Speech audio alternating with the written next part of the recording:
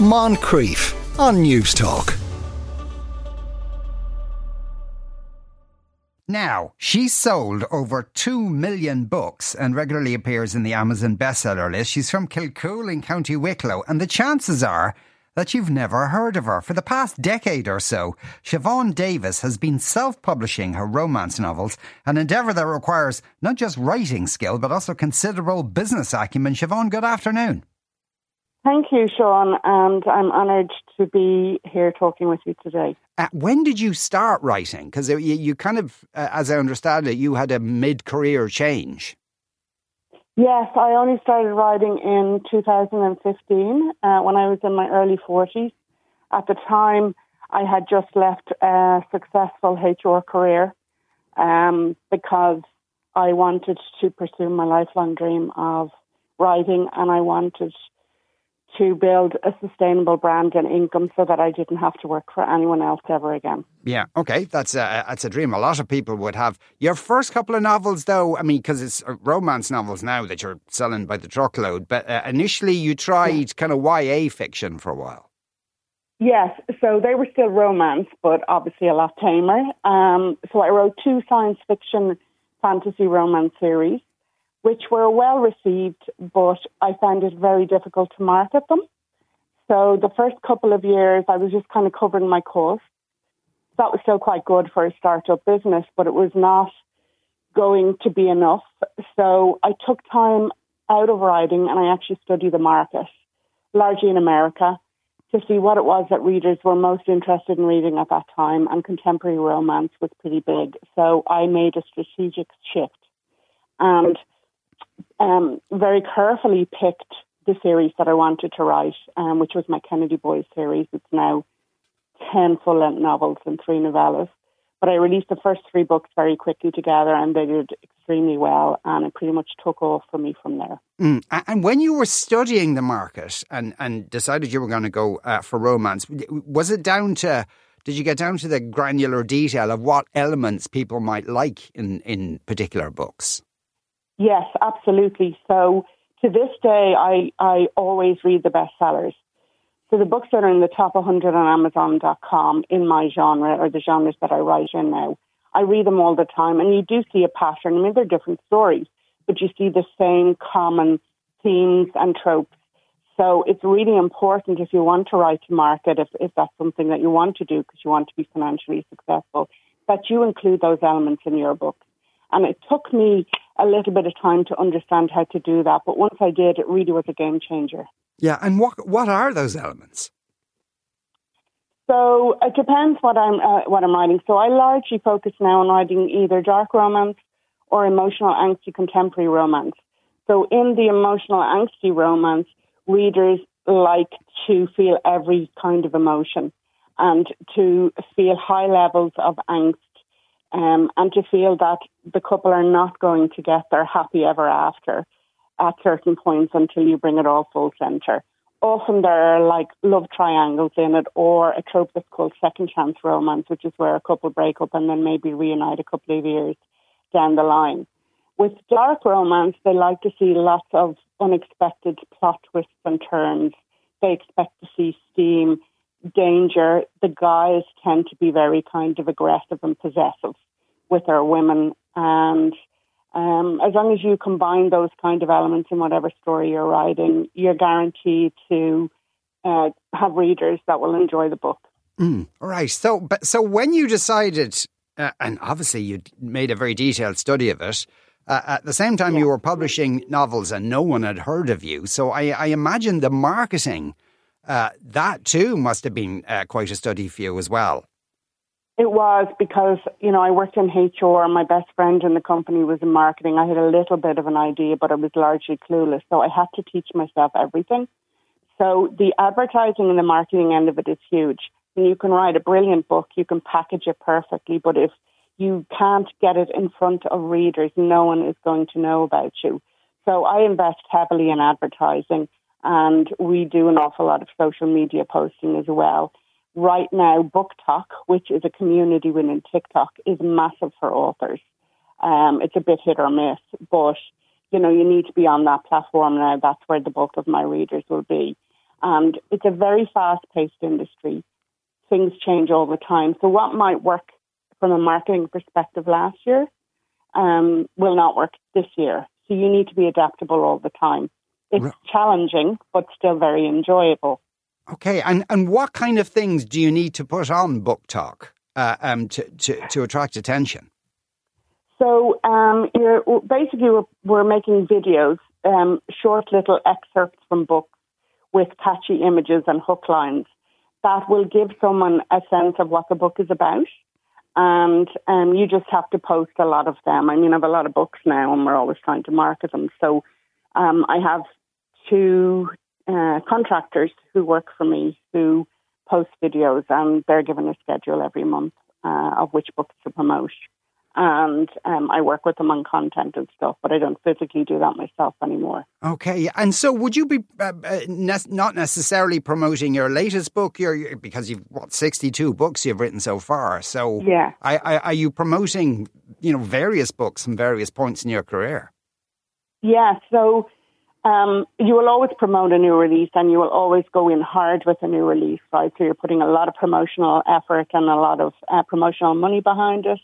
But yes, I'm constantly promoting my backlist as well, because otherwise it would be a waste. You have all these books sitting there and people wouldn't be finding them. So we chop and change. At various times we will promote something different. So, for example, I'm finishing out a series next year. I have 2 books coming. We haven't been actively promoting that series this year, but in January now we will start running ads to the first book to start bringing more readers in, to get the rankings up higher on the store, so you get more visibility. That brings more readers in. And then by the time the last 2 books release, you should be well primed for them to release well. Of your output, Siobhan, how much of it is physical copies of a book? So mostly I sell ebooks, followed by audiobooks, and then it would be print books, so paperbacks and hardcovers. So the print side of it at the moment only accounts for about 5% of my income. Audiobooks would be maybe about 10-15%, and then ebooks is the rest. I am also traditionally published in a variety of different foreign markets. And, that's a percentage as well, but I don't have as much control over that. Just get reports annually from the publishers in those regions. Okay, but they'd be foreign language books kind of stuff. Yeah, so I have books in, I have foreign publishers in like Poland, Hungary, Germany, Netherlands, to name a few. Just signed a deal with a Brazilian publisher there recently. But they're all traditionally published, and I have a lot less control, whereas with the English language books, I haven't sold many of those rights, so I control pretty much all of it, and then I can decide, exactly how I'm going to release and market a book. Yeah, and your books are they written in American English? Because obviously that's by far your biggest market. Yeah, so I made that decision quite early on, even though it's pretty foreign to me. I didn't realise how many differences there were until I started writing it. But I knew that I was going to be selling the bulk of my books in America, and I decided that I would write in American English. And all my editors are American, so, if my Irishisms slip in places, which they often do, they will just pick up on that and say, no, not American. Yeah. And you've featured in it many, many times in the Amazon bestseller lists. I kind of get the sense from you that if one were to look at the Amazon bestseller list, it bears virtually no relation to what you might see in a bookshop. They're quite different, and they're also quite different across locations. So, for example, if you look at the Amazon top 100 in the UK store, you will see a huge amount of crime thriller novels, which are quite popular here too. Whereas if you go and you look at the top 100 on Amazon.com, which is the main US store, you will find crime thriller, but a lot less of them. You'll find way more romance books. Since Book Talk exploded, you will find in UK and American bookstores a lot of the same books that you would find on Amazon.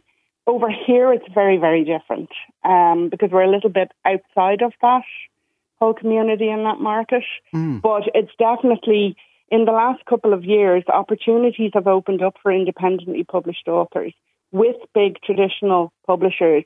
Like Bloom Books is a subdivision of one of the top 5 publishers in the US, and they've opened a division specifically for independently published authors, and they're now getting their books into bookstores in the US because it's just so big. Yeah. You know, for a long time, traditional publishers kind of frowned on independently published authors, but they cannot afford to ignore them now. Yeah. Because they have such a big market share. Why would an independently published author, though, do that? Because you're just giving a slice of your profits to somebody else. Yeah, well, most of us retain our ebook rights, which is huge, but you would give your print book rights to the publisher because they have this massive distribution channel we don't have access to. At the moment, you can buy my books largely on all the online retailers like Amazon and Barnes & Noble, and my books are in bookstores in America, but just not to the same level. We're working to hopefully get a deal with one of these publishers because it would mean, it'd be the difference between, say, my book maybe being in 50 or 100 bookstores across America to them being in like 10,000. Yeah. I don't have that distribution as an independently published author. So that appeals to me, but absolutely I would have no interest in selling my ebook rights because that's my bread and butter. And at this stage of the game, do you even need to keep writing, given you have such a large body of work that you're constantly promoting? Yeah, I could stop and we could probably live comfortably off what I've written. But the writing is the part of it that I like. And it's the part that I struggled to find time to do now because I'm running, a very successful business. And you've got accounts and administration and staff management and all this marketing and advertising, which is essential and takes up a huge amount of my time. So I would love a scenario where I didn't have to do all the other stuff and I could just sit there and write. Yes. That hasn't happened so far. So no, I could stop if I wanted, but absolutely I don't want to because I like writing and that's the enjoyable part for me. So I can't see myself stopping anytime soon. But given the amount of books you've sold, you're one of the most successful Irish authors ever, but probably a lot of people listening have never heard of you. That's kind of mad. Yeah. I imagine a lot of people haven't because everything that I've done has largely been overseas. And to be fair, I haven't ever done anything to promote myself here actively. I mean, we target Irish readers on Facebook ads, but the audience is just so small. It's really hard. I would love my books to be in bookstores here, but it's just too challenging for me to do myself. I could get them there. I mean, my husband works full-time with the business. He could go around, he could get my books into bookstores, but they'd sit on a shelf unless somebody knows about me and knows to come in and ask for them. And, we could commit a huge amount of time and money to do that, but it just wouldn't be the best use of my time. And when this is how we support our family, we can't afford to kind of make emotive decisions like that. Yeah. The decisions are, what is going to build a brand, what is going to generate the best return. And unfortunately, that's just not investing time here. Now, if an Irish publisher came along and they were interested in putting my books into bookstores here, I would be very welcome to discussing that because that's really my only way to get myself in the public domain here. Yeah. Where we're still very heavily focused on print books, which is great because, you love seeing the bookstores and I'd hate to see any of them disappear like they have been disappearing a lot in the US, but it's just extremely difficult for me to try and do that myself. Yeah. So who knows, maybe now people are starting to hear about me, something might happen. You never know if someone's been listening to this interview. Siobhan, fair dues to you. Siobhan Davis's new book is called Reeve. Somehow I doubt she really needs the plug from me. Siobhan Davis, thanks a million. Thank you so much, Sean, for having me and enjoy the rest of your day. Moncrief, weekdays at 2 p.m. on News Talk.